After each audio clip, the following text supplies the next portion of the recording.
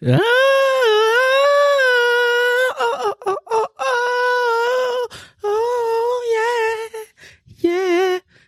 yeah.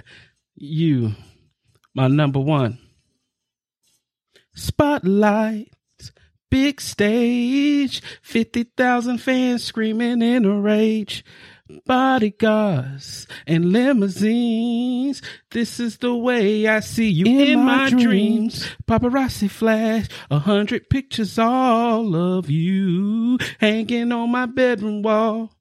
I'm a kid again. I feel like 13, but I knew since we fell in love, girl, I'll be your groupie, baby. Oh, 'cause you are my superstar. Superstar, yeah. I'm your number one fan. Give me your autograph. Sign it right here on my heart.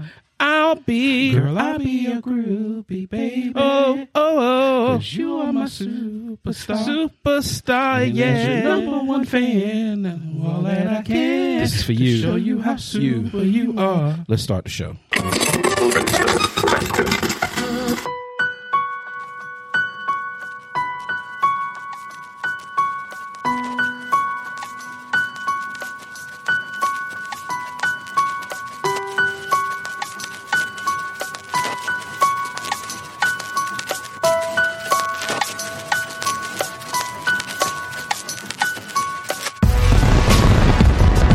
Welcome to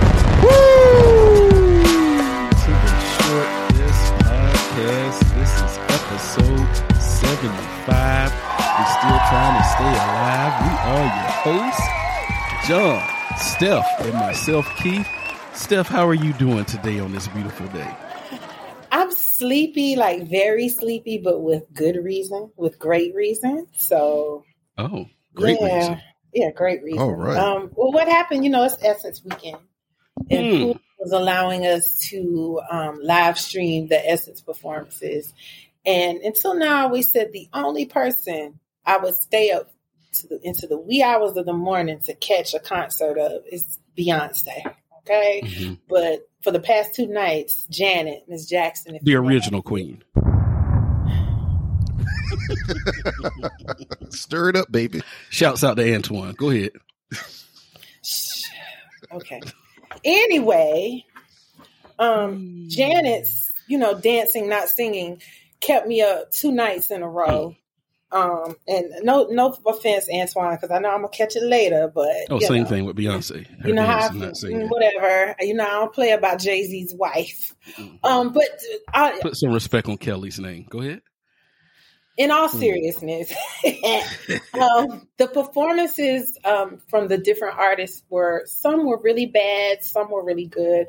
And for 2 nights in a row, I was up until 3 a.m. or morning, night. And it was all worth it. Shout out to D-Nice because he brought Carl Thomas out. And Carl Thomas killed it. Oh, baby, come to me. He's saying can't believe. Faith wasn't there, but he killed it. Jasmine. Emotional? Yes. Summer Rain, I Wish. Jasmine Sullivan did a phenomenal job, but let me tell y'all something. Miss Patti LaBelle shut it down. Patti came out there with 5 different pairs of shoes to change into during her performance instead of just kicking shoes off. And honey, she had the queen herself, Miss Debbie Allen, come up on the stage, and Debbie was twerking better than some 20-year-olds I know. Debbie, listen, when Debbie dropped down on that ground on her hands and knees, I said, oh my God, Miss Debbie. But she killed it. And I mean, to say that she's been injured, something's been going on with one of her feet, but it didn't seem that way last night. Patti, and I had to call my mom during the performance because Patti is her Beyonce. You know what I'm saying? So, but much respect to Miss Patti LaBelle. Yeah. Timeless. Woo. All right. I'm going to have to check that out tonight, too, because I think New Edition is headlining tonight. Yeah, and your boys Drew Hill were on last night, all 20 of them. And oh, my God. It It wasn't good. Y'all, it wasn't good. It wasn't good. So Dru Hill has gone through a few transformations. It was Woody left, one of the original four. But before he left, they did come out with their third album, and they did add Scola on there, which I really enjoyed that album. That actually is my second favorite album of theirs. Mm-hmm. And then he left, Scola left, and then Woody left. He had been in and out of the group. And so then it was just down to the three, Jazz, Cisco, and Nokio. And then Teo, they added this guy named Teo. I don't like Teo at all because he oversings and he tries to oversing everybody. He has one of those voices. I just don't, he doesn't blend well with the group to me. And then Jazz left. I think Jazz had got just a little bit too big to perform. And then Teo left. And so then they added the two surviving members of the group Playa, the group that sang the song Cheers to You and all that. Mm-hmm. They were added, which was Smoke and God, I forgot the other guy's name. But anyways, they're part of the group. So then Jazz came back, Teo came back, and Scola came back as well. And it's just been so disastrous with the performance because they're not in harmony. Mm-hmm. Cisco doesn't sound too good. He sounded like he had just smoked a whole pack of Newports. Yeah. Before he got on that stage last night. Yeah. And then you've got, Jazz is the best singer of the group. Funny thing about it is people, when the videos came out, Sleeping in My Bed and everything, everybody assumed that Cisco was the lead singer, which they did have in front and center, right? But if you listen to all the albums, Jazz sings more lead than Cisco does on the song. 5 Steps. Let me tell you something. Jazz has always been my baby. And if there's anyone listening to this podcast that personally knows him, tell him to call me. Oh, Lord. Okay. So anyway, so they've got a whole bunch of people on and it just doesn't sound good. But anyways, John, what's going on with you, man? How has your week been? How are you doing? I'm doing well. A very uneventful work week. Started off Saturday great. I actually want to thank you two for suggesting listening to Usher's Tiny Desk performance. Ooh, yes. As I was whipping up some macaroni and cheese for my aunt's birthday that happened yesterday. So happy birthday, Auntie Robin. Mm-hmm. And it just made my morning that much more efficient. Listening to the nostalgia of Usher and the work that he has put out in 24 minutes. And I was very upset that 24 minutes elapsed so quick, it felt like 4. So, that was a great start. Had a great time with family in Titusville yesterday and with the wife, enjoyed the wife. Actually went out to the casino on Friday night, had some sushi. Hard Rock? Hard Rock in Tampa. All right. Went out to Tampa on Friday night. So we did that. We played some slots. I lost $20. I said, screw it. I'm not putting any more money in here. I didn't want to succumb to my impulse to try to win the money back. And $20 and easily turned into $200, $300, $400. Yes. So, yeah. We dug up out of there, went to Cheesecake Factory, and headed back to the house. So, you know, that's somewhere I can't eat anymore. I just went there for cheesecake. Yeah, I just go for the cheesecake. I can't eat the food anymore. I haven't been there. It's very few and far in between when I've been there. What about the food can you not It tastes like they just dump a whole barrel of salt. Okay, that's what I was going to say too. Yeah, it's real 5,000 calories per plate. Yeah. Yeah. So I just go for the cheesecake, the lemon raspberry especially. Cheesecake is very high caloried as well. I found that out by Weight Watchers. That is a lot of points, sometimes more points than the meal. I drink a lot of water. Yeah, it's not going to stop. I just drink a lot of water. Yeah, I figure if I balance it out with the water, I'm good. Hey, that's always I go to. I'm going to drink a lot of water. Listen, room temperature water, that is. Room temperature. Got to be room temperature. Yeah, Yeah. And if I know I'm going to Cheesecake Factory, I'm not going to lie to y'all. I will eat that whole slice. And, those are big slices. So I usually don't plan to eat dinner when I do that. It's worth it to me. All right. Yeah, John, that Usher Tiny Desk, it really just solidified. And I actually text Steph this. I said, there's really, there was a conversation at one point about a versus with him and Chris Brown, and no disrespect to Chris Brown because he's talented in his own way, but I don't think there's two people, in my opinion, that could go toe to toe with Usher in a versus. One is dead and one is in prison right now, and that's Michael Jackson and R. Kelly. 24 minutes was not enough time, John. At all. Absolutely right. And I was like, okay, it was just so many songs. And I was like, well, he's putting his vocals on display. So he has to end with climax, right? And he didn't. And I was like, damn, I thought he would have ended with that. But he was just singing so effortlessly. With his Dr. Ock from Spider-Man glasses. When I saw them shades on, I said, you know what? He's not coming to play with us today. Not at all. It made me a little sad because I was like, dang. I mean, I've always loved Usher, but it made me realize I didn't appreciate Usher in my 20s the way I appreciate him now as a 40-something. So I'm like, dang. I didn't sleep on him, but I slept on him. Mm-hmm. Understood. You and I both. I think that there was at that time there was not to diminish Usher, because I feel like looking back as a body of work from an R&B, pop, whatever you want to say, I think that there's, he put on 2 back-to-back albums that I haven't seen an artist put on since Michael Jackson, which is 8701 and Confessions, and going back to MJ, Off the Wall and Thriller. So it's just like, wow, I've never seen that body of work ever done. And he did that. I think that one thing that comes to mind with Usher is that he was always at the top of the pack, but you have to look at what the competition of R&B was back then. There was so much R&B music flowing through the 90s and the very early 2000s that, it wasn't like he was overlooked, because Confessions is one of the top selling R&B albums of all time. Right.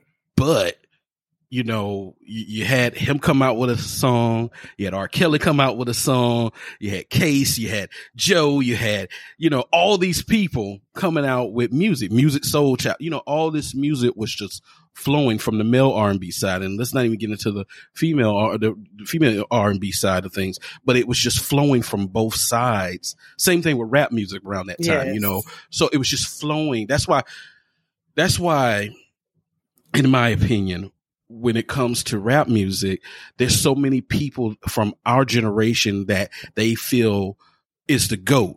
Steph, your favorite is Jay-Z. Mine, was Tupac. I'm not sure who John's favorite rapper is of all time, but, it's so many, because the music just was coming out so good and back to back, and nobody sound the same. Right. Everybody had their distinct sound. They had their distinct way that they rap. Of course, their accent, depending on where they were from. And then also the production that they used on their albums were unique to them. And I try to, give a listen to the music out now. There's really no R&B out. And again, no slight on anybody, but outside of a few standouts, which is like Jasmine Sullivan, or, one or two of them. On the woman's side of things, there's not all the R&B singers sound the same. On the male side of things, they're trying to rap and sing at the same time, like they're Bone Thugs and Harmony. Right. So, it's just, and then for rap music, everybody sounds the same. You don't know where they're from. You know, you can't tell that, you know, everybody sounds like they're from the South, to be honest with you. You know, you don't know if anybody sounds like they're from the West Coast, from the Midwest, from up north. Everybody sounds like they're from the South. Everybody's using the same beats. So I think that's why I wouldn't say overlooked, but it's just, it was so much music out there. It was a stacked field back then. It was a huge stacked field back then. Yes. We were spoiled. We were truly spoiled back then. Y'all want to know what's sad? I was visiting a client one day, and there was some boys, teenage boys, sitting outside on the curb, and they were talking. And I don't know what had previously happened where they saw him, but one of the kids, and if I had to guess, I'd say he was like 15, 16. He was like, did y'all see that old guy, that new rapper? And he's old. Why would you try to start a rap career at an old age? And so me being who I am, I said, well, who are you talking about? You know, just dipping in their conversation. When that little boy said Busta Rhymes, I said, son. Whoa. I said, son. I said, where are you from? He said, I'm from here in Atlanta. So I had to school them on who Busta Rhymes was. They were like, oh, wow. Really? He's not new? He'd never heard of Busta Rhymes before. There were a few others that, you know, rappers that came up in the 90s, early 2000s that they'd never heard of before. And it made me sad. I'm like, wow, we're not teaching these babies who these artists are. Well, you know what's so weird about that is that we knew what the generation of rap, who they were before, and we appreciated them and respected them. It's just music has gotten into this phase of where, let me put an auto-tune to it and put, you know, the same beat, and it's cool. Right. You know what I mean? Like, we don't actually have to have lyricism. We don't have a publication like The Source grading our music. We could just come out and, you know, as long as it's catchy, you can sing along to it. It's cool. Yeah.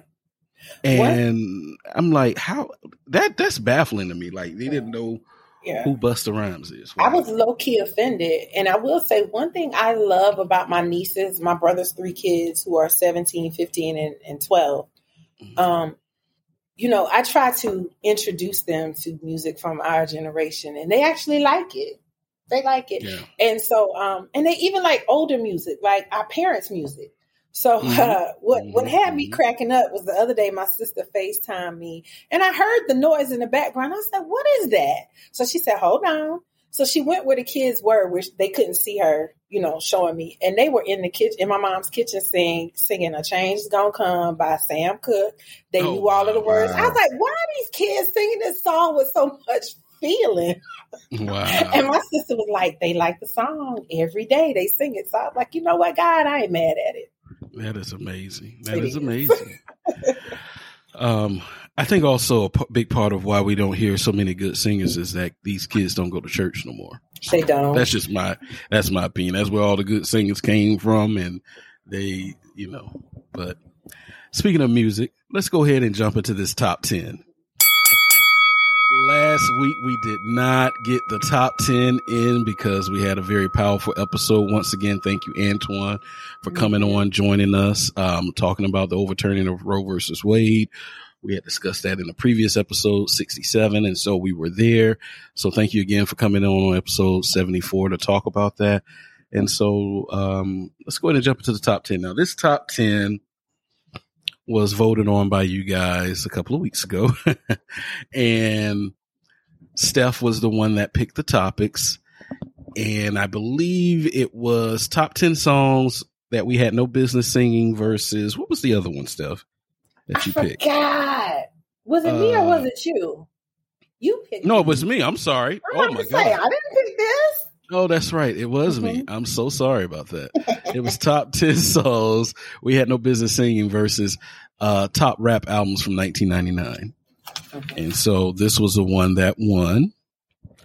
And we're going to go ahead and jump into the top 10. Now, next week's top 10 will be John's pick. So when this drops on Tuesday, please make sure to go to our social media accounts to vote. It will be up on Tuesday. John, can you tell them how to vote and how to follow us on our social media? Most certainly. You can catch us on Facebook, Instagram, and Twitter For Facebook, just tag us with the Short Desk Podcast. On Instagram, it's at the Short Desk Podcast, and Twitter, it's the Short Desk. We will have the polls on all three of those platforms. If you want to reach out to us for show ideas or top 10s, please email us at theshortdeskpodcast@gmail.com. Continue to download us at Apple iTunes, Apple Podcasts, and Spotify. Of course, on Apple iTunes and Apple Podcasts, leave your 5-star ratings and your comments. And Spotify, just leave your 5-star rating, and Good Pods also leave your 5-star rating. All right, let's take a quick break, y'all. Hey, are you a big fan of stand-up comedy? Have you been enjoying laughing? I like laughing. If you get a chance, check out the podcast Stand Up Comedy, Your Host and MC. That's Stand Up Comedy, Your Host and MC, where we have interviews and great comedy sets from all kinds of great stand-up comics. If you get a chance and you want to laugh, I like laughing. Give it a shot. Stand Up Comedy, Your Host and MC. Thank you, sir. Appreciate it. And John, you go ahead and let everybody know what the top 10 will be for episode 76. What are the two options that they can vote on? All right. Once again, this will be on Twitter, Facebook, and Instagram. The two items for the top 10 shall be top 10 movie villains versus top 10 TV sitcoms. All right. And you guys, again, make sure you vote. They will be in our stories on Instagram and Facebook, and also on a poll up on our Twitter account. All right. So top 10 songs we had no business singing when we were kids. These are songs that were personal favorite of ours that we really had no business singing before we were 18 years old of legal age. Mm-hmm. So we'll go ahead and start off with Miss Steph. You can be first. Okay. John, you could be second, and I'll be last. Okay. Steph, what you got? Well, for my honorable mentions, here's the thing with the honorable mentions. My first honorable mention is Creep by TLC. Ooh. The next two, I couldn't pick songs, so I had whole albums. Oh, wow. The Doggy Style album by man, Snoop Dogg. It ain't no fun. The Chronic by Dr. Dre. Because I knew both of those albums word for word for word for word, and I had no business singing any of those songs at all. So, and my number 10 is Downtown by SWV. Ooh. Because listen, I used to think that was about going downtown until I realized it was about going downtown. I was like, ow, yeah. Okay. Sorry, Mama. But you bought the album. You didn't know what was on it, but you bought the CD, Ma. All right. John, you got any honorable mentions, or you got straight to number 10? I got a few honorable mentions here. Aaliyah, Age Ain't Nothing but a Number. Oh. Salt and Pepper, Push It. Woo. SWV, Rain. Oh. Next, Too Close. Oh. 112, Peaches and Cream. Oh, my word. Yes. My number 10 is Snoop Dogg's Ain't No Fun If the Homies Can't Have None. Oh, man. When I met you last night, baby. Hey. I'm mad I started dancing. That's one of my favorite songs on that album. Yes. Oh, man. All right. Good list, y'all. Yes, who's back? Okay. Nope. It's Sunday, y'all. It is. It really is. Okay. My honorable mentions list, I have Freak Me Baby by Silk. I wonder if she could tell I'm hard right now. Too Close by Nyx. Rain by SWV. And when I found out what that song was about as a man, I was like, oh my God, how did I sing that song? Bump and Grind by R. Kelly for more than just one reason. Mm-hmm. Naughty by Nature, OPP. Forgot about that. Yeah. Uchi Wally, Nas. Wow. And Effing You Tonight by Biggie and R. Kelly. I used to sing it loud and proud back in 1996, I think, or 97, one of them when it came out. Yeah. Okay. Number 10. Do Me Baby by Bill Biv DeVoe. I had no reason singing this song like this. I think I may have been in elementary school when this song came out. So, yes. Do Me Baby by Bill Biv DeVoe. Mm-hmm. Steph, what you got for number 9? Number 9, I have Red Light Special by TLC. Woo!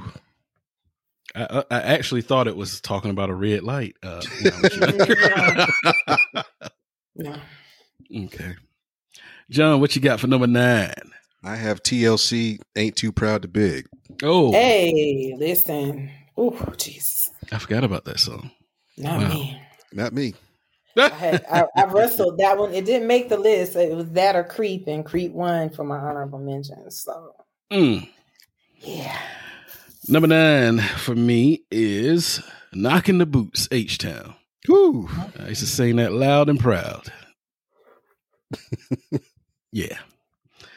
Number 8, what you got, Steph? I have Bump and Grind by Robert Kelly. Oh, man. Okay. All right. What you got for number 8, John? LL Cool J, Doing It. Woo! Listen. Y'all, my daddy caught me singing that one time. And what was the outcome? He turned my TV off. The video was on. And I'm looking like, I'm in the mind frame of, I'm almost in college. He didn't care. Wow. Yeah. Number 8 for me, a little bit of an old school classic, but I used to sing it all the time. Let's Get It On by Marvin Gaye. Woo. I had no business singing it. Number 7, what you got for number 7, Steph? Humping Around by the King Bobby Brown. Oh, man, I forgot about that song. Okay. All right. John, number 7. Boys to Men, I'll Make Love to You. It was such a sweet song, though. Aww. Should have been singing it. This is true. But it was so sweet. It was one of the sweetest inappropriate songs for kids. Number 7 for me is Freaking You, Jodeci. Okay. Sing that loud and proud. Number 6. What you got, Steph? As We Lay by Shirley Murdoch. Oh, man. Oh, man. I don't forget about that. I used to sing that song with my whole soul out in my mama's backyard. Didn't know what I was singing. My Lord. My Lord. My Lord. Number 6, John. Janet Jackson, Anytime, Any Place. Oh, man. In the Thunder and Rain. Okay. She did a good job with that last night, too. Did she sing my favorite song? What? Come Back to Me. She sure did. Oh man, I hope Hulu is playing replays because she did all the classics because she was on 2 nights in a row. So, Okay. All right, number 6 for me. I'll Make Love to You, Boys to Men. Sung that loud and proud too. Number 5, Steph. Number 5 for me, and I blame my 2 older sisters for me knowing the words to this song, Darling Nikki by Prince. Oh, man. I never got into that song until I was older, so I can't. Listen, that whole Purple Rain soundtrack. Come back, Nikki. Yeah. Number 5, John. Adina Howard, Freak Like Me. Man, listen, Adina. Wowzers. You see, Chloe Bailey did that at the BET Awards. Did she? Yeah. Oh, wow. She did a little piece of that. And I was like, okay, little Adina. Okay. Number 5 for me, Nice and Slow, Usher.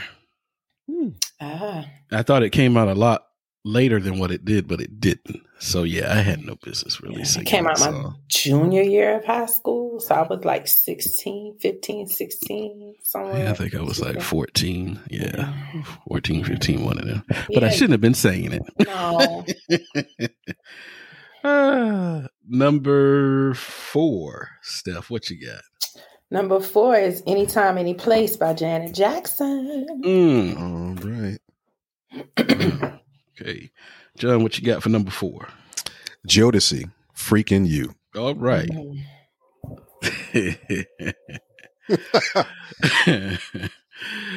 Number 4 for me is How Do You Want It, Tupac. Hey. Listen, that song wasn't inappropriate for me for the reasons it should have been. Him telling C. Dolores Tucker she was an MF. Oh, yeah. Yeah. Oh, I'm sorry, she's deceased. That's so bad.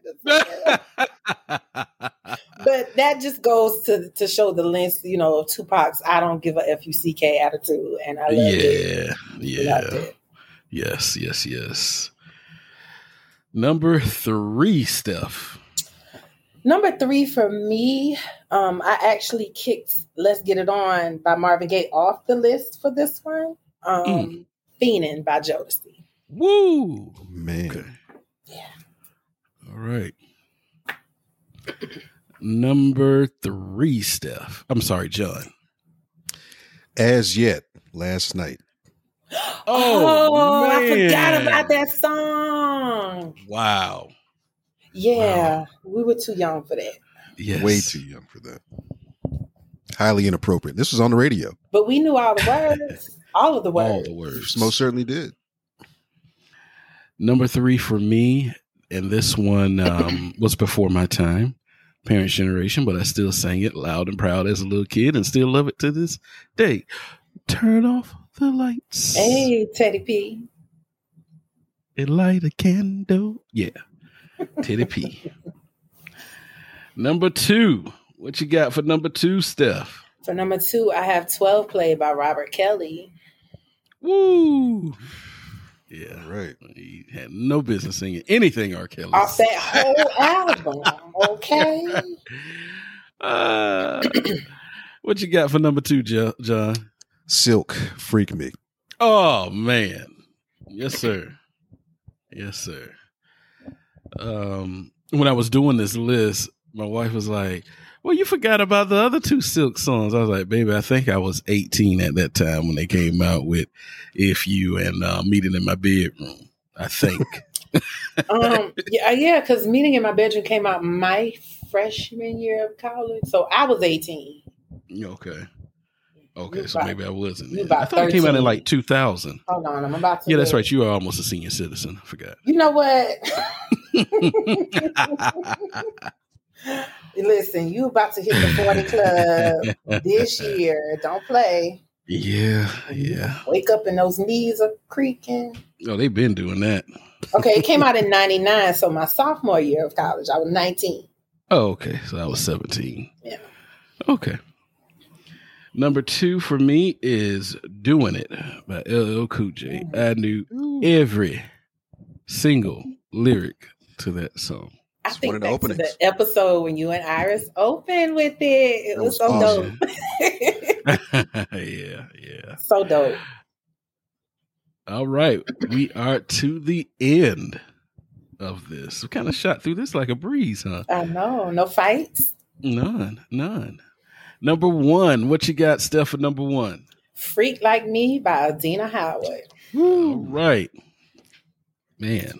Listen, Adina on top of that car. Adina had me. We got played on the radio. Adina had me asking questions. Adina is still fine. Let me put that out there. Yes. But Adina had me asking my older sister some questions. And they're just looking at me like, why are you asking me this? But really had no business. But she can still hit those dance moves, unlike Genuine, but let's carry on. Genuine. Number 1, John, what you got? Mr. Robert Kelly, Bump and Grind. Oh, man. Robert. That's what the court said. Yeah, they did. Number one for me, and again, it was the lyrics of this song. I had no business singing it as young as I was, but Rock With You, Bobby Brown. Oh, yeah. A lot of Bobby's music. Yeah. But So, you know what bothered me about doing this list? As I was doing it, I was thinking back to the age that I was with each song, especially like with the Chronic and Doggy Style. And my little brother and sister are 5 years younger than me, and they knew all the words too. So when I was 13, they were about 8. I'm just like, they really had no business singing these songs. I'm like, and I don't want anybody to think that there was lack of parental guidance in my house. Absolutely not. Yeah, we were some latchkey kids now, but my grandma was next door. But we were old enough to know that we shouldn't have been listening to those songs because we knew when to play them and when not to. That's right. And I mean, my mom had me in church almost 7 days a week back then. So she didn't just allow me to say these songs. I just love music. So there was no way around it. And you know what my excuse always was? But I'm playing the clean version. Christine didn't care. You still know what they mean. Really ain't no clean version to it. But we were talking about someone. He came up on all of our lists, Mr. Robert Kelly, on Wednesday of this past week. A New York federal judge sentenced R&B superstar Robert Kelly to 30 years in prison after he was found guilty of 9 counts of sex trafficking and racketeering in September. Judge Ann M. Donnelly, who presided over the 6-week-long trial last year in Brooklyn, New York, announced the singer's sentencing on Wednesday after hearing statements from Kelly's accusers. He was also ordered to pay a $100,000 fine. Kelly did not address the court, but the defense lawyer for Kelly, Jennifer Bonjean, said Kelly was devastated by the sentence and saddened by what he had heard.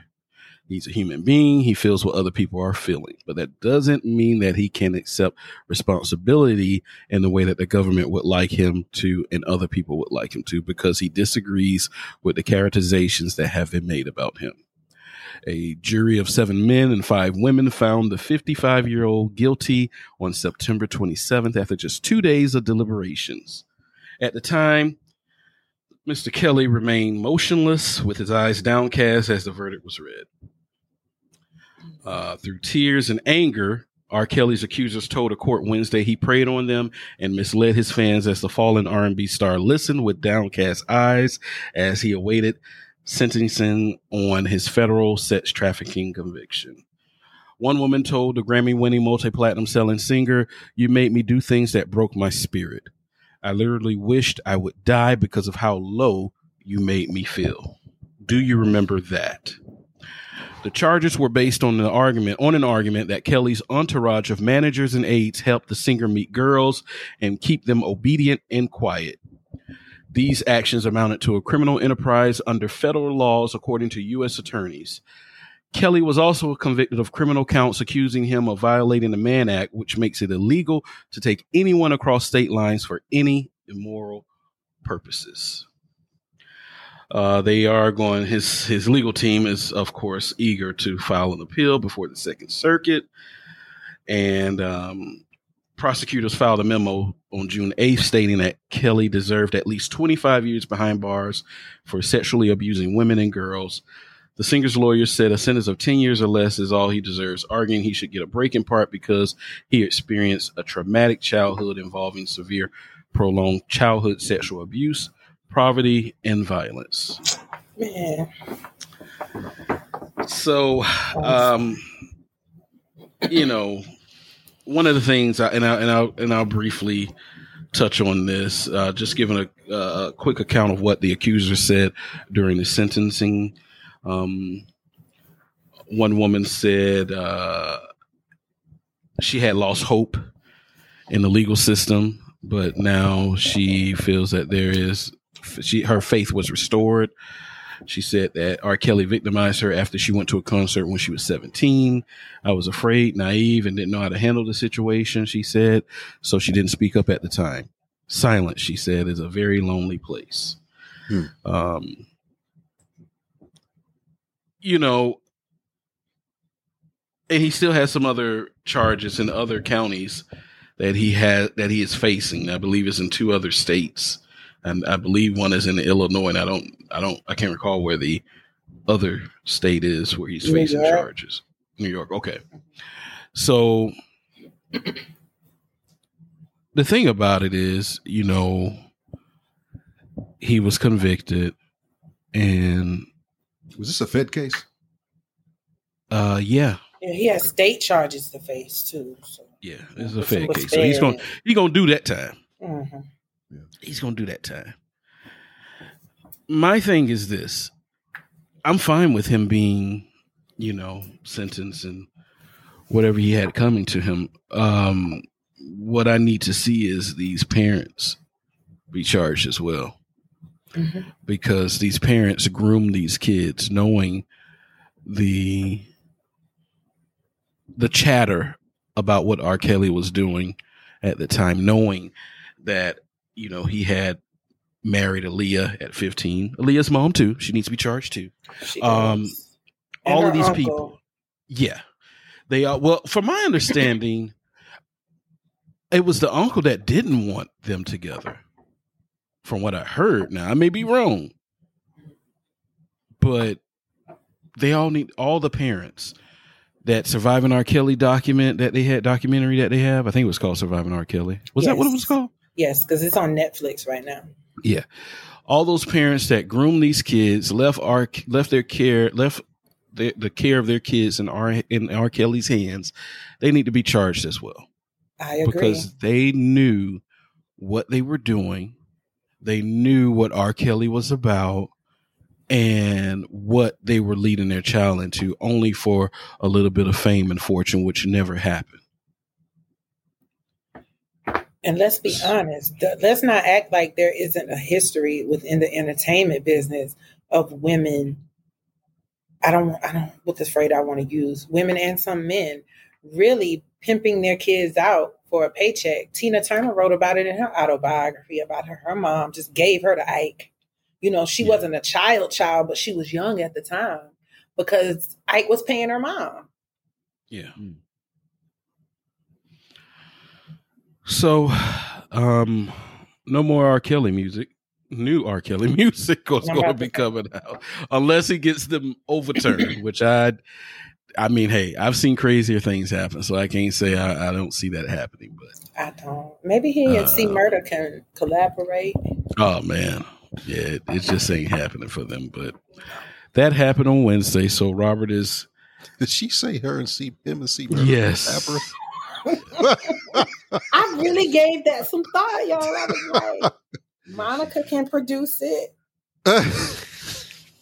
Yes, she did. She did that. Technology dictates that should be able to happen in today's age, yes. Mm-hmm. I mean, you know, as a woman, and I say that phrase every episode, but as a woman, you know, I am happy that justice has been served because he is a predator.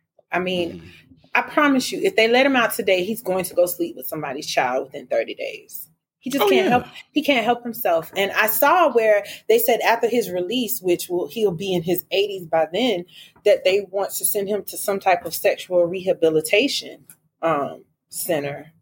But, you know, I'm like... in his 80s? Right. That's what I'm saying. And I'm not saying there aren't sexual predators in their 80s, because coming from a little small country town, I know that is very much a thing. But why don't they do that now? Yeah. While he's incarcerated. Because part of incarceration, I feel, should be rehabilitation. That's just my take. You're right. There's no doubt in my mind that he was abused. We hear about men all the time, and a lot of men in the entertainment industry have come forward talking about how they were sexually abused at young ages, and men are taught that that's some type of badge, like, oh, I had a sexual encounter with a woman. I was 9 and she's 20 something. You know what I'm saying? So there's no doubt in my mind that there was some type of sexual abuse that occurred when he was younger. But that's no excuse for what he has done to all of these young girls. Well, he and their parents. So I am in full agreement that the parents need to be charged as well. Absolutely. Go ahead, John. We're all in agreement here. I'm glad this monster's locked up. I'm really disappointed that it took this long after his power and influence waned over the decades in order to get to this point. Because a lot of people were bought off, including the parents, as you two alluded to, his cohorts who were complicit in this effort to deflower and dehumanize these young ladies. And I wish it wasn't just him that was being prosecuted to the fullest extent that the law would provide, but all the people who were complicit in this effort as well. In order for this to be fair and just and equitable, I think all parties involved need some form of prosecution and need to pay some sort of restitution, whether it's in the form of monetary means or whether being locked up and your civil liberties just being stripped from you and you be locked up so you can sit and reflect. But a lot of people are getting off, and I can understand the Fed wanting a big fish such as Robert Kelly, and then you have the municipalities in Chicago and New York who are probably up for a re-election or something like that for state and district attorney.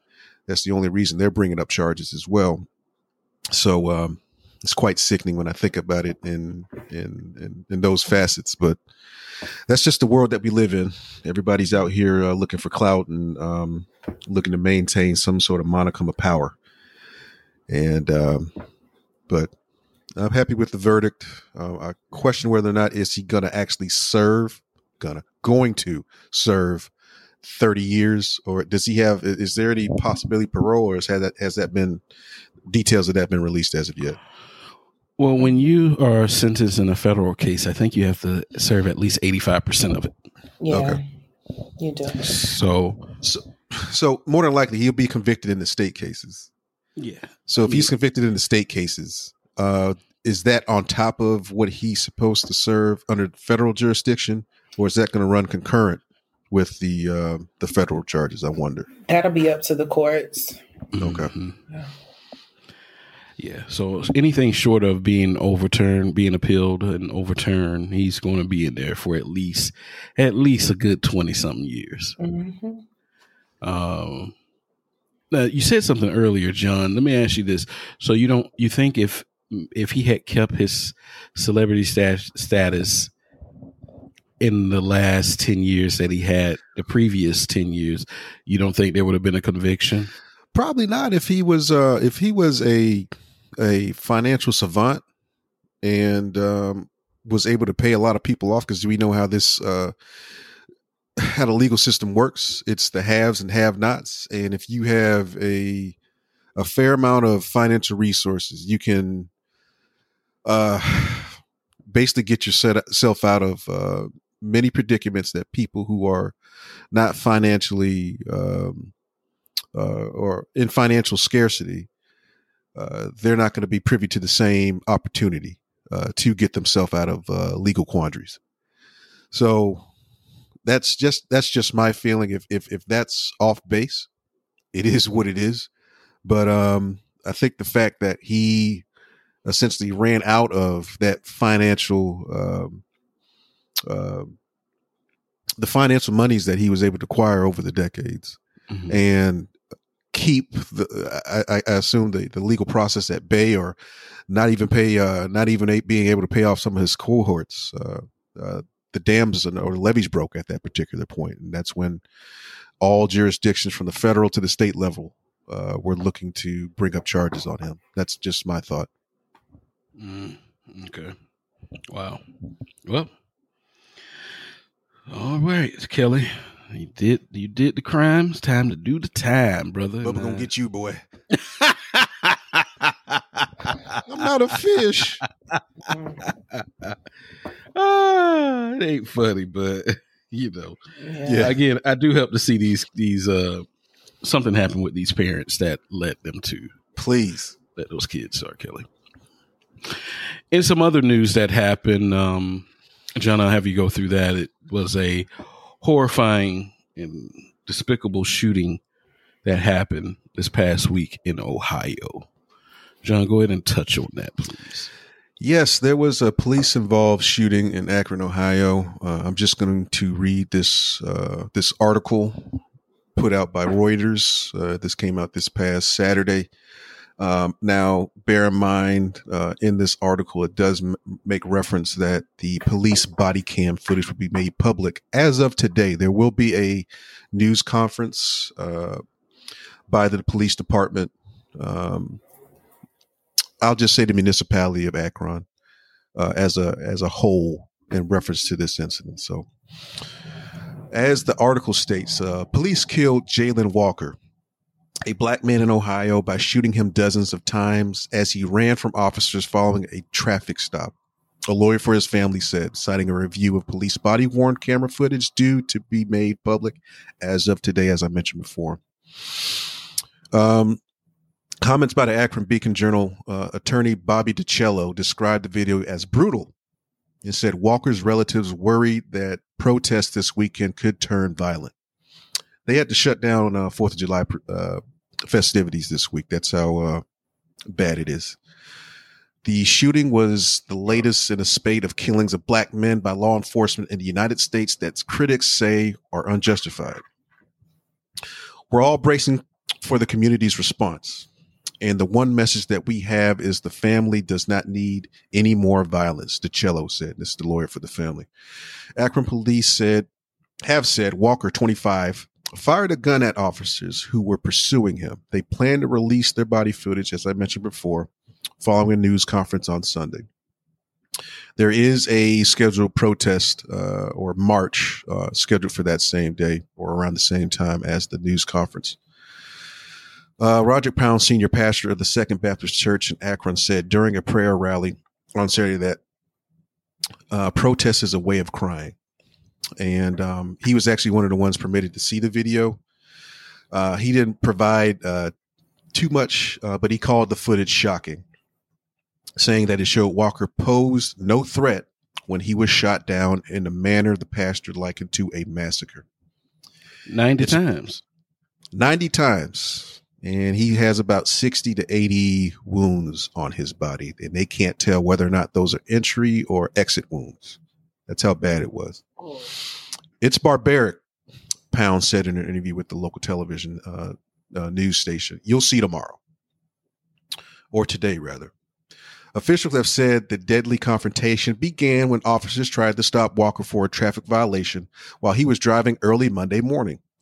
Walker fled, according to the Akron Police Department, which said officers reported a gun being fired from Walker's vehicle. After several minutes, Walker exited his vehicle and ran, without his gun, mind you, while officers chased him on foot and fired at him, saying he was presented as a deadly threat. Walker was pronounced dead in the parking lot where he fell. Police representatives did not immediately respond to requests for comment on Saturday. The family lawyer said his team, of course, has not seen any evidence Walker fired a weapon and that police body cam footage showed him running with his back to officers when they gunned him down. He is just in a down sprint when he is dropped by, I think the count is more than 90 shots, DiCello told the Beacon Journal. Now, how many of those land according to our investigation right now? We're getting details that suggest 60 to 80 wounds. It was not clear how many bullets struck Walker because bullets can cause wounds both entering and exiting the body. The preliminary report from the medical examiner's office found Walker sustained multiple gunshot wounds to his head, torso, and legs, and that a weapon was recovered from a car, but Ohio's Bureau of Investigation, though it did not specify which car it came from. Pounds told, and this is the pastor, that Walker did not have a weapon when he was shot. It was in his car. Compounding the tragedy, according to the Beacon Journal, Walker's fiance had died in a car accident last month. Oh, man. Oh, Jesus. Those cited attorneys for his family as saying Walker had no intention of harming himself or others when he was killed. The officers involved are on a paid vacation right now, i.e. administrative leave. So body cam footage will be made available today after their press conference. And this is the man after he was shot at 90 times, struck 60 to 80 times while he was on. Yeah, they handcuffed him on the ground until the medical examiner got there to pronounce him dead. As if after being shot 60 to 80 times, he was going to jump up and keep running. That's barbaric. He was still a perceived threat after death. Jesus. 60 to 80 rounds. So there were 8 officers, 7 were white, 1 was of color, person of color. I believe the medical examiner initially has viewed this as a homicide or listed this killing as a homicide. Right now, yeah. I mean, so, oh my God. This is I don't want to say that. The worst thing to say right now is to say that I'm numb to it, but it happens all too often to where, for me, there's no shock in it now. Do y'all kind of get where I'm coming from with that? That's my exact feeling. It doesn't register. Like, out of the whole thing that you just read, John, the one thing that just made me go, oh my God, was his fiance died in a car accident a month before. Yeah. I think they just placed that in there just to, I guess, frame what his mindset would have been, because he didn't have any priors, any criminal priors prior to this incident, or actually his untimely demise. Only traffic tickets. That's it. So I just think they just placed that in there to frame what his mindset would have been to allow him to make the decision to flee law enforcement. Just after it was just, I guess, a traffic stop, a routine traffic stop. So it became an extraordinary traffic stop when he decided to flee, but still. So they couldn't tase him. They said initially they tried to tase him. Tried to tase him. They didn't try hard enough, apparently. So after trying one attempt, they said, you know what? Let's just empty our clips. And then put in more clips and empty them. But you're not a threat as you are fleeing law enforcement. You're not a perceived threat unless he was firing back, but he wasn't firing back. He wasn't armed at that time. Yeah. So in my view, once again, policing is very hard. Mm-hmm. Let's not, forget that fact. Policing is very hard, but I don't think it's that difficult to see that there's 8 of you, there's 1 of him, and he exits his vehicle and runs away, seeking safety. And the automatic response is basically, I just liken this to a firing squad, because that's essentially what it was. Especially if he got hit 60 to 80 times. That's barbaric. Yeah. A man was killed here last week before last, by the police, and there was nothing. Like Keith said, it's so common now. It's just no coverage on it locally. Yeah, but that's it. And there was no one spoke about it. The mayor made no comments. Well, of course he doesn't. He's on the side of the police. So it was just very sad because the man was mentally ill, and he did have a knife, but they shot him because he wouldn't come out of his house. It was his house. He wouldn't come outside because the neighbor reported that he was a homeless man and he was squatting. No, he was just mentally ill. He owned the home, and no charges were brought up against the police. It just makes it It's exhausting. Yeah, it's exhausting. We don't have so many words, or can't really eloquently put together conscious thought because it just happens so often. So, but you know what? We people, and I'm including myself, the thing about it is, even though it's a cycle on their parts too, they're going to kill Black people. We get outraged for about 3 weeks. We protest, throw tantrums in the street. We go back to normal. Yeah. Mm-hmm. We don't pause supporting these businesses that support and fund the police. Yeah. We don't go out, I have my thing about voting now, but we go and we vote for these candidates because they're Black, instead of,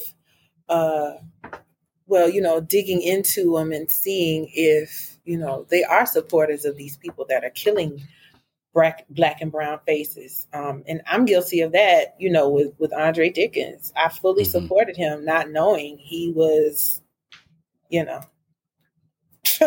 who he is, a phony. You know what I'm saying? So it's like we don't do our homework. And I'm not saying that we're to blame before anybody puts words in my mouth. But I just think that we don't apply enough pressure. We don't hold them accountable. Yeah. We don't. And it is our fault. I'm going to say it for you. You don't feel that way. I'm going to say it. It is our fault because we allow these candidates to get in our face, to tell us why we should be voting for them, what they're going to do, how they're going to help us.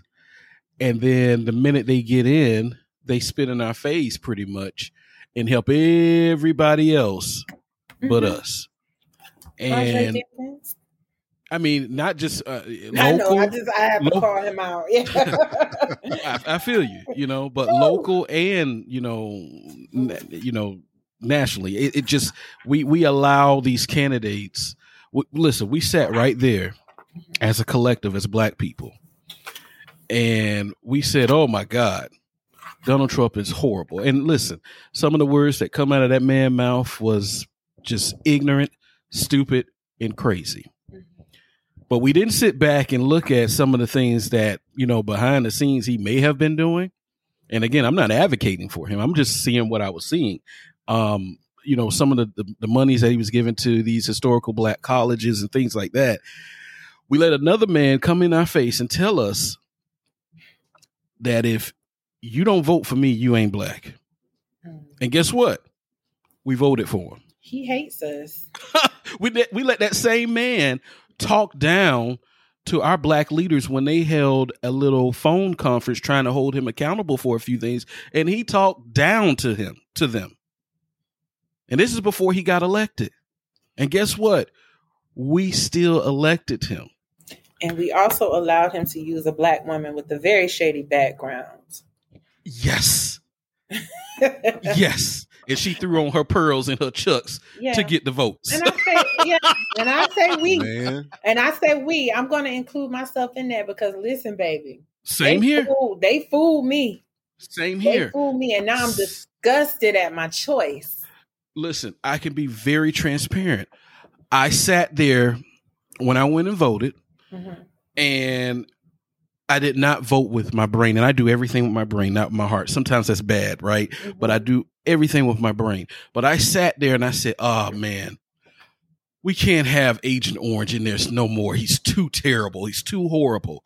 Not realizing that this man that I was about to vote for has a history going back to the 70s and probably before then of being against Black people. So does his Black female vice president. Correct. But because he was the vice president of the first half Black president, because he had a half Black woman running with him as vice president, I got swayed. And I'm telling you, that was the longest time I ever took in a voting booth to circle or fill in who I was voting for. I sat there for about a good 12 minutes. Oh, excuse me, y'all. headphones fell off. I stood there for a good 12 minutes because I felt in my soul, and my brain was telling me, do not circle Democrat. And I was like, no, we have to have change. Realizing for the last 30 years, there's been no change, no matter who's in the office. Before then, I'm just going to use the last 30 years. But I said, no, this is going to be change. No, it isn't. So I do hold us as Black people accountable because we have a voice. We have voting power. We're the ones that's pushing these people, the blues, over the finish line. Yeah. And in turn, they turn and spit in our face. Because look at Georgia. We were all excited about turning Georgia blue with Warnock and Ossoff, and nothing has changed. As a matter of fact, things in Georgia have gotten worse. Hello. And see, I'm from the state of Florida, baby. Listen, we could be all blue, and I know I know what state we in. I ain't worried. You can tell me all day long it's gonna be a change. I'm be like, yeah, okay. And the sun is about to hit the earth right now, as you say that. But for some reason, as much as I have distrusted her in the past, I just have a gut feeling that if we Black people in Georgia can get out there and get Stacey Abrams in that governor's seat. I do believe that's going to start a change in Georgia. It will. Because now it's going to be very violent and very messy the first couple of years because of the white folks up there being very upset. Y'all let that Negro woman from the South get into that chair. Because I've expressed to people, no matter if Stacey's in or if Kemp wins again, I want out of here. And I keep saying that because I'm trying to manifest it and I'm trying to get my prayer warriors on it. I have to leave Georgia. The climate here, it's as a woman, as a Black woman, it is too dangerous for me to continue to live here. And people love to say, well, you're in Metro Atlanta. It's still Georgia. Yeah. Mm-hmm. It's still the dirty South. And as a you don't live in Metro Georgia, Atlanta. You live in the outskirts where they really do the dirty. I don't live in the city of Atlanta. I live in Metro Atlanta. Well, I'm sorry. Yeah, you don't live in the city. Yeah, I don't live in the city. So, but we're still right here. And even here where I am, it's not bad. But if I travel about 20 miles south to Henry County, it's a totally different climate. Mm-hmm. So I'm just like, I want out of here. I just feel it's too dangerous, especially with Roe versus Wade being overturned, because you already know Georgia already voted to ban abortion. Mm-hmm. And now, so it's just a matter of time before it's like, okay. And, not that I'm out here actively seeking to get an abortion, but as we explained before, there are other things that come into play as well. So I want out of here. Like, I'm not going to stop until I leave, until I'm gone. But, it's I'm not going to lie to you. Since the presidential election, I have not been back in a voting booth. And I know I'm going to get some slack for that, especially from my family. But I'm the type of person, I am a heart decision maker. And I make no apologies for that, because some people be like, you got to think with your head sometimes. Well, I do that 9 to 5, Monday through Friday. So I am a heart type of decision maker, and my heart hasn't been in it. I've been real discouraged when it comes to that, because I'm one of those people that at this particular moment, and it could change, I feel like me voting doesn't make a difference, and I don't like wasting my time. It hasn't. I mean, let's just be honest. Our voting has not made a difference. It really hasn't. And I'm one of the ones that is probably I'm 98% sure I'm going to sit out this election. Oh, absolutely. Now, I am going to vote for Stacey Abrams. Now, I am going to vote for the governor of the state. Because, But then again, that within itself can create some possibilities if the voting goes the other way, because if we keep him here, that's for us here as a state. But if we don't vote him here, that just accelerates his plans to either be VP or president. Yeah. And I do believe that he is gaining more popularity than Trump in the Republican Party. And I do believe that he is going to be the one to take on Biden. If I'm sure Biden is going to want to rerun at 90 years old, probably. But he's going to be the one that's going to run against. I have this feeling. I feel like it's going to come down to DeSantis and Trump supporters are going to turn on him because he's going to come back with that vaccination thing that a lot of Trump supporters were and still are against, and booed the man about saying that you need to get vaccinated. So that's just my opinion on it. But I ain't voting. Yeah, with them, and I thought about this too, because I fully intended to go volunteer to work on Stacey's campaign. But the only reason I have not and probably still will not is because I feel it's too dangerous for me to do so. With the Trumpers, as I love to call them, or those, the Republicans and stuff. Here's the thing. They either love him or they hate him. The side that loves Trump, they love Trump because he takes the hoods off for them. He allows them to, he says what they're thinking, what they've been feeling, but what they've been too afraid to say all this time. But then you have some that hate him because it's like, we don't want you to take the hoods off because we want to be seen as these upstanding people. We're not racist. We're Christians. We love everybody. We still want to get the black vote. We hate the black voters, but we still want their votes. And Trump kind of turns that off for them. So, it's division, even though it's division among that side of the fence, they still sometimes support and vote for one another. But on the other side of the fence, and I'm not going to say our side of the fence because I don't claim to be Democrat or Republican, because I have aligned myself with both of those parties at one time or another. With the other side of the fence, it's like they're going to be divided, and they're going to let you know they're divided. There's no unity. There's no, and they don't stand together. So they would rather lose a lot of battles for the sake of, I'm going to stand my ground, as opposed to coming together and holding things down for the good of the people. Yeah. And that's the problem for me. There's no unity on a side that's supposed to unify the people. That's right. John, are you still feeling the same way you were when you voted in this last election? Man, my mind was already made up when I went to that voting booth to get Agent Orange out of there. Now I am just beyond disillusionment with this whole democratic process.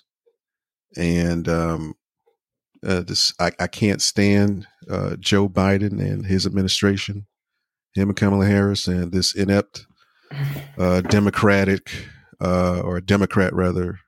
Congress that has majority, that has not been able to do anything substantive at all in reference to Black America at large, mostly.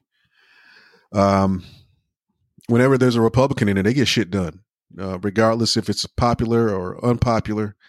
They get shit done. They don't care. They don't care. They don't care about your feelings. They don't care if it's popular or not. They don't care if 90% of Americans don't want this. They're going to get stuff done. And a part of me really appreciates that. It help really but does. Respect it. I can't help but respect that.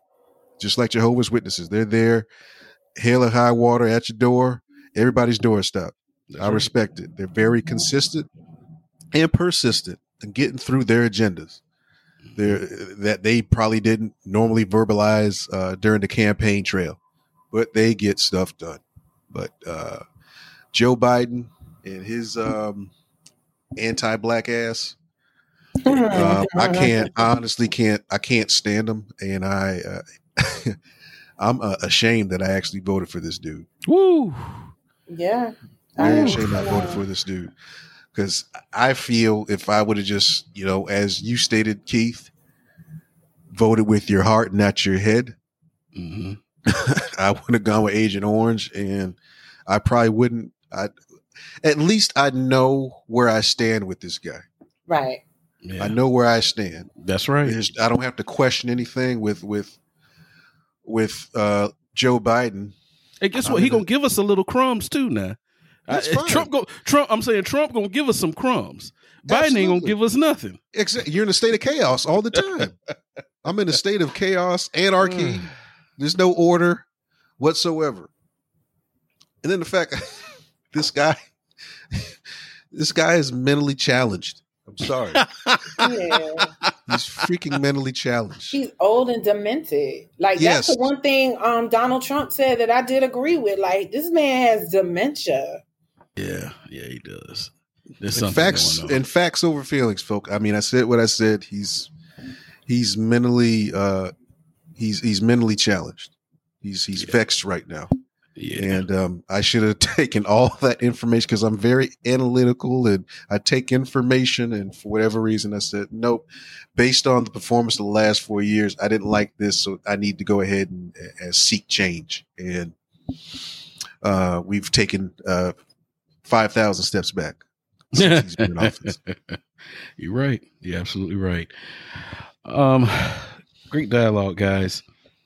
Before we get into this last subject that has become a phenom over the last week on the internet, I want to tell you guys something. I went to Burns Steakhouse again this past weekend, yesterday actually, on sons Saturday. of bitches.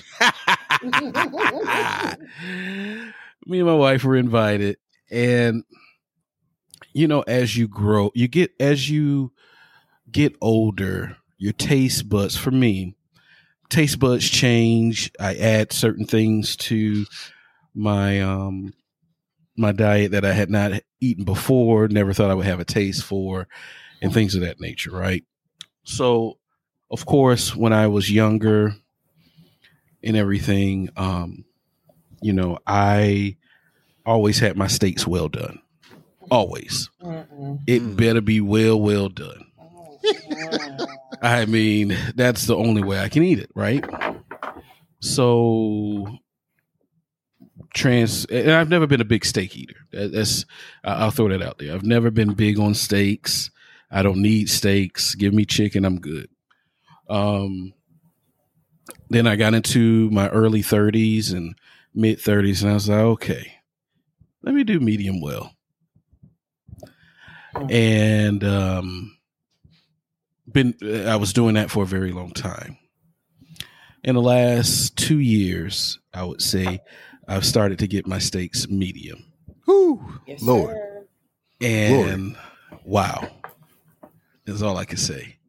It has changed the way my mindset of what I thought medium was, as opposed to well done. Medium, I felt, was this bloody, uncooked, nasty tasting, still tastes like the cow steak, and it isn't. It's so delicious. And I was like, wow, so I just want to say that, it just kind of, I was like, wow, I as I was eating the steak last night, I had a Delmonico ribeye, and just reflecting on how my taste buds have changed. But on to better things. Before we get out of here, wanted to touch base on this thing that has swept the internet in the past week. Steph, can you walk us through this drama that has gone through the internet? So there was this young lady who posted a video where she was outraged, just going off, which we came later to find out was a fake, a phony. It was a skit, but the subject matter is still relevant. Where the father of one of her children was showing up daily at her house with McDonald's for his child and his child only, and not the other kids. Now, she in the middle of all of this, she was screaming, we're still sleeping together from time to time, and he once would do things for my other kids, and she didn't think it was fair. So once again, it became a battle of the sexes across Facebook. And you had some women. Wait a minute, Steph. I'm sorry. Mm-hmm. So it was a skit? Yeah, it was a skit. Oh. This woman only has one child. Okay. Okay. Go ahead. So it even went so far where you have some women, they are calling men these despicable names. And the women that agreed with the man who said, I'm responsible to feed my child and I'm obligated to feed my child and my child only. I even saw a couple of comments from people saying that women who think like that, and I'm one of them, would be trash as stepmothers. And my whole take on all of this, for me, even though the courteous thing, the decent thing to do would be to bring food for all of the kids, because if it were me, I would. I'm going to feed babies, everybody. He's only, I hate that the word obligated was thrown around, saying he was obligated to feed all of these women's children. And he's obligated, especially if there are court orders in place, to feed his child and his child only. Now, maybe he could have picked his child up and taken his child away somewhere else to eat instead of feeding him in front of the kids, because it can cause some friction between siblings. But I don't like that word obligated is being thrown around, because he's obligated to his child and his child only, which goes back to how it seems, and ladies, you're going to crucify me, but I love y'all and I don't care, how we try to set all of these rules for how men should behave in these situationships, but we never want to set rules for how the women should behave and how things should occur. I.e., we bash men for having multiple children. But there were some people that came to the table and, they were like, well, you got multiple children from multiple men. Things like this are going to happen. So I think my thing is, where do we draw the line between obligations and ridiculous expectations? Wow. Okay. John, you got thoughts on that? On that whole post and Steph's thoughts? I shouldn't be surprised that entire stunt was a work, and in wrestling terms, not a shoot, or a shoot, but actual and an actual real life instance of co-parenting gone awry. But I'm in agreement with Steph. The courteous thing, but I would have been to buy all the kids some food from McDonald's. But if that were me, and we're no longer together, and essentially just like when you are severed from a job or you remove yourself from a job, all benefits cease for all other parties involved, other than the ones that I am obligated to take care of. So in that instance, if my son or daughter needs something to eat, I will bring my son or daughter something to eat. Now, if I'm worried about optics, I would remove my child from the household so that my child can go ahead and have nourishment. But the man or the woman in that situation shouldn't feel entitled to someone else's financial resources, especially if the person had no involvement with creating other said children. They shouldn't be entitled to said person's resources just because you feel that's the right thing to do, or you are entitled to that benefit. Those benefits are once again voided once the relationship has been severed.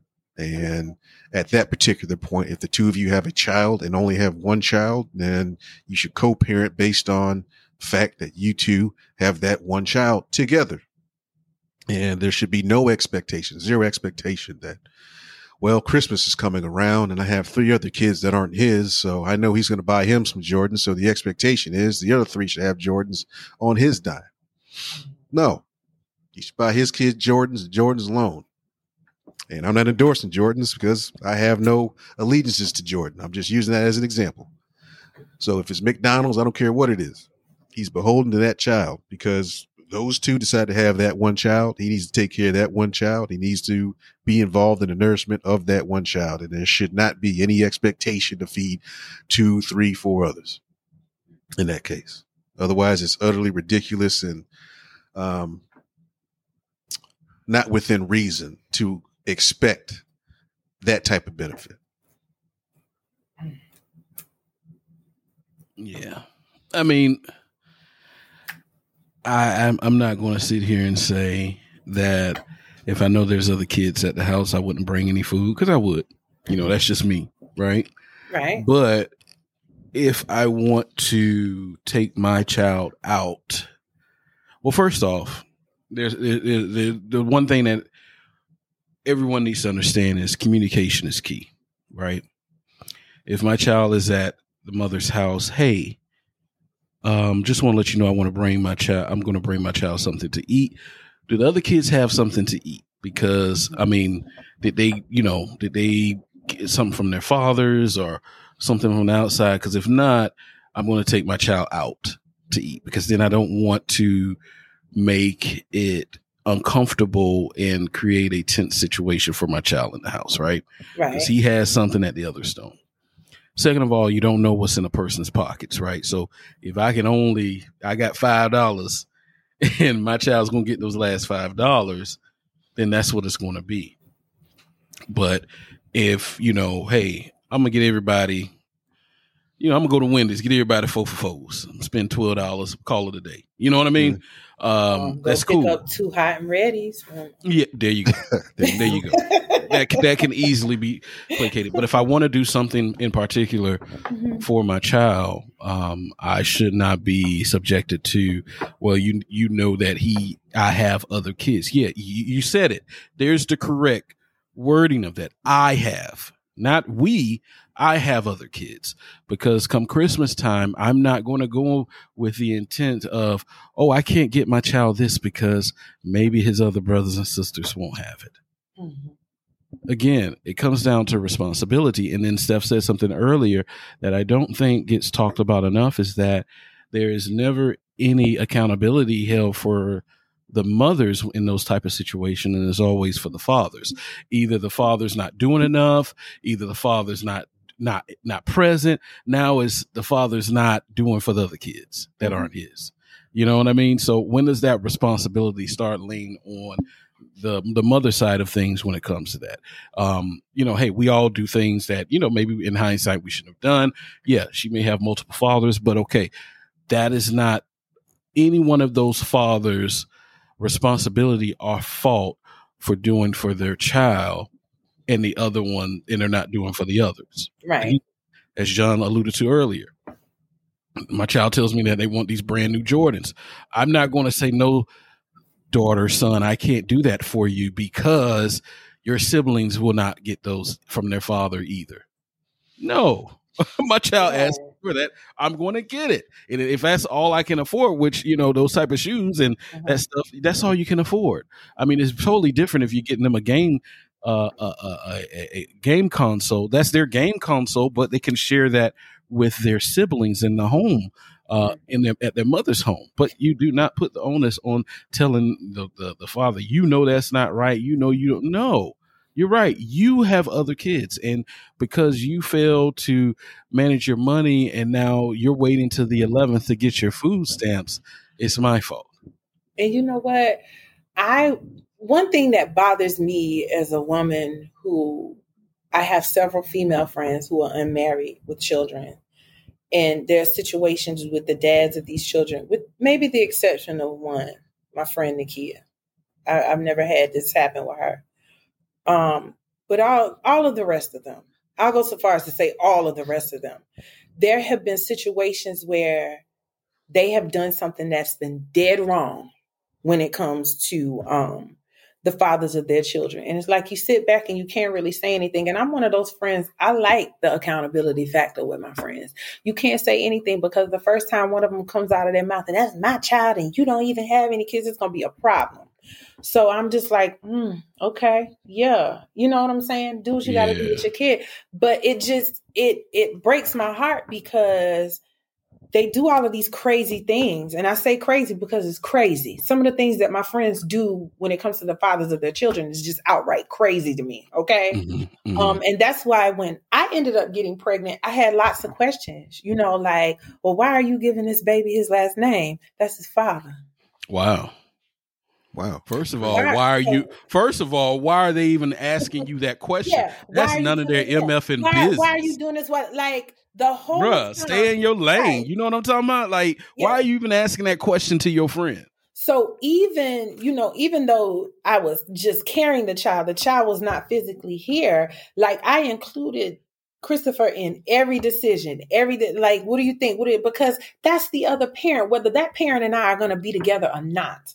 That parent does, and one of my friends that I went to high school with, her favorite line is, "He doesn't have any rights." And I'm like, but that's still her father, and her child is 6 now. But I'm like, that's still her father. You know what I'm saying? You know what, Steph? And you know what happens then? Mm-hmm. These kids get older and find out that their mothers were keeping them away from their fathers and were the problem. And then they end up turning on their mothers. And then the mothers are sitting there going, why? And how many times have we seen that among some of our friends and family when they grow up and they find out that mama was the problem? Right. Because so it's like, and that's heartbreaking because, sometimes as adults, when we become adults and we find out that mom and dad are not who we thought mom and dad were. And I'm not saying that in a bad thing because I don't want my mama as a bad thing because I don't want my mama to tear my head off.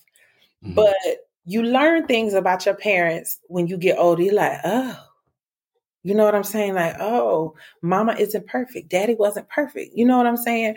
But I have had too many of my friends come to me and be like, all of these years, I thought my dad was the problem. It wasn't my dad. It was my mom.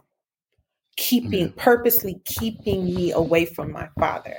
And situations like that break my heart because, and I'm not saying all do that, but I just had to just do a quick mental scan of my friends. And I'm just like, I just came up with Nakia.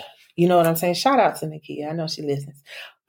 That's just like, hadn't done something at one time or another that made me go like, I'm going to stay out of this because you're not going to like what I have to say about it.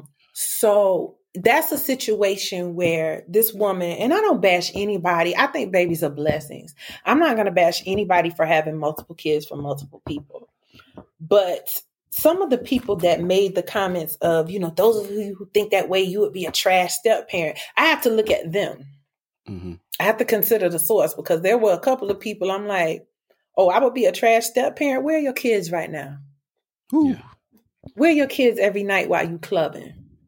Yeah. Where are your kids when you going on all of these trips? Like, and those are questions that are none of my business, but don't you dare ever tell somebody that they're going to be a trash step parent when your parenting skills are questionable. Yeah. So, that whole situation, it sparked a lot of debate and it made me look at a whole lot of people in a totally different light. Yeah. Yeah. Yeah. You just, everybody's different, but I would like to say to those that are raising their kids, whether it's the mother or father, be mindful of what you're telling that child about that other parent because it will backfire on you. Right. It's going to backfire on you. Whether you realize it or not, it's going to backfire. So those first 17, 18 years you have of feeding that child all that negative information and negative energy, it's going to backfire on you because that child is going to come to the truth and that relationship will never be the same. Never. So, well, we have come to the end. I do want to say this. One of the things that I talked about before is our Patreon page. We're still working on that Patreon page. We hope to have that going by next week's episode. We'll start sending out notifications and information on our social media accounts. If you do choose to sign up for the Patreon page, you'll be, get some exclusive things like, you may get merch. You also will be doing our podcast with video for our Patreon people. We'll also have some extra episodes uploaded with video or without video, whatever you choose to do. We're doing that Patreon page for. So we're going to give out some more information on that by next week's episode 76. So you'll know where to subscribe and how to subscribe and all that information that you'll need. So we'll do it for, on social media. And then for those of you all that do not have social media, you just stay tuned to episode 76 and we'll have that information for you. We talked about the Usher Tiny Desk, and it came out right after that horrible Verses. We didn't get a chance to talk about it today, but I will say this: if you have not had a chance to, please take the time out to go on YouTube and pull up Usher's Tiny Desk. It is 24 minutes of a masterclass of singing, performing. I mean, he is just one of the best to ever do it. And the way that they changed the melodies to some of his more up-tempo songs to give it a more of an adult sound and feel to some of those songs, it was a masterclass. So please take the time out to check those out when you get a moment. Again, stay tuned on Tuesday for our social media accounts where the top 10 for episode 76 is dropping. So you can go and vote in the stories and everything that we're doing with the podcast. We want to thank you so much for supporting us, for downloading us, for just really sticking by us with everything. And Steph, go right ahead and tell us about the spotlight city of this episode this week. We want to give a shout out this week to Pflugerville. That's with a P, Texas. Pflugerville, Texas is in Travis County, and it has a population of 65,191. Some interesting facts about Pflugerville that I was looking Where's it at now? What state? Travis Texas. County, Texas. Oh, okay. Oh. Michael Johnson, who played safety in the NFL, won a ring with the Giants in 2008. He's from Pflugerville. Also, Pooh Shiesty, for those who know Pooh Shiesty, the rapper from Memphis. Well, he was born in Memphis. He lived in Pflugerville for a while. And also, there were a few movies and television series that were filmed in Pflugerville, to include What's Eating Gilbert Grape, Texas Chainsaw Massacre, Friday Night Lights, American Crime, and Transformers: Age of Extinction. Ooh, okay. Really? Yes. Wow. In that little town of 65,000. So, Pflugerville, Texas, we thank you. Man, I always liked that movie. What's Eating Gilbert Grape? Me too. It was so sad, but I liked it. It was. Yeah. John, did you ever see What's Eating Gilbert Grape? A long time ago, and I'm having a hard time recalling any of the scenes from that movie, so I'm going to have to watch it again. Yeah. Leonardo and Johnny in the same movie. Yeah. But I think the thing that shocked me was about Transformers. They had a lot of their scenes filmed there. You know what? Now I can see how when they were out in the country, probably when that's probably where what's the guy's name? Mark Wahlberg lived. Mm-hmm. Some of those out in the country scenes. It makes sense because that does even look like where What's Eating Gilbert Grape was kind of shot at, and at those type of scenes. They said a lot of the houses there are really old, like most of them being over 100 years old. So I can see that. Mm-hmm. Probably they shot Rambo. That last Rambo I saw. That Rambo movie was good. Was never a big Rambo fan, but that last one was pretty good. I think that was the last one. Yeah. All right. Well, we are the Short Desk Podcast. Holla at your girl and your boys. Hey, I got a lot of money on you, man. Well, you's getting ready to be a rich nigga. You see, cause come next week, I'm knocking somebody the fuck out.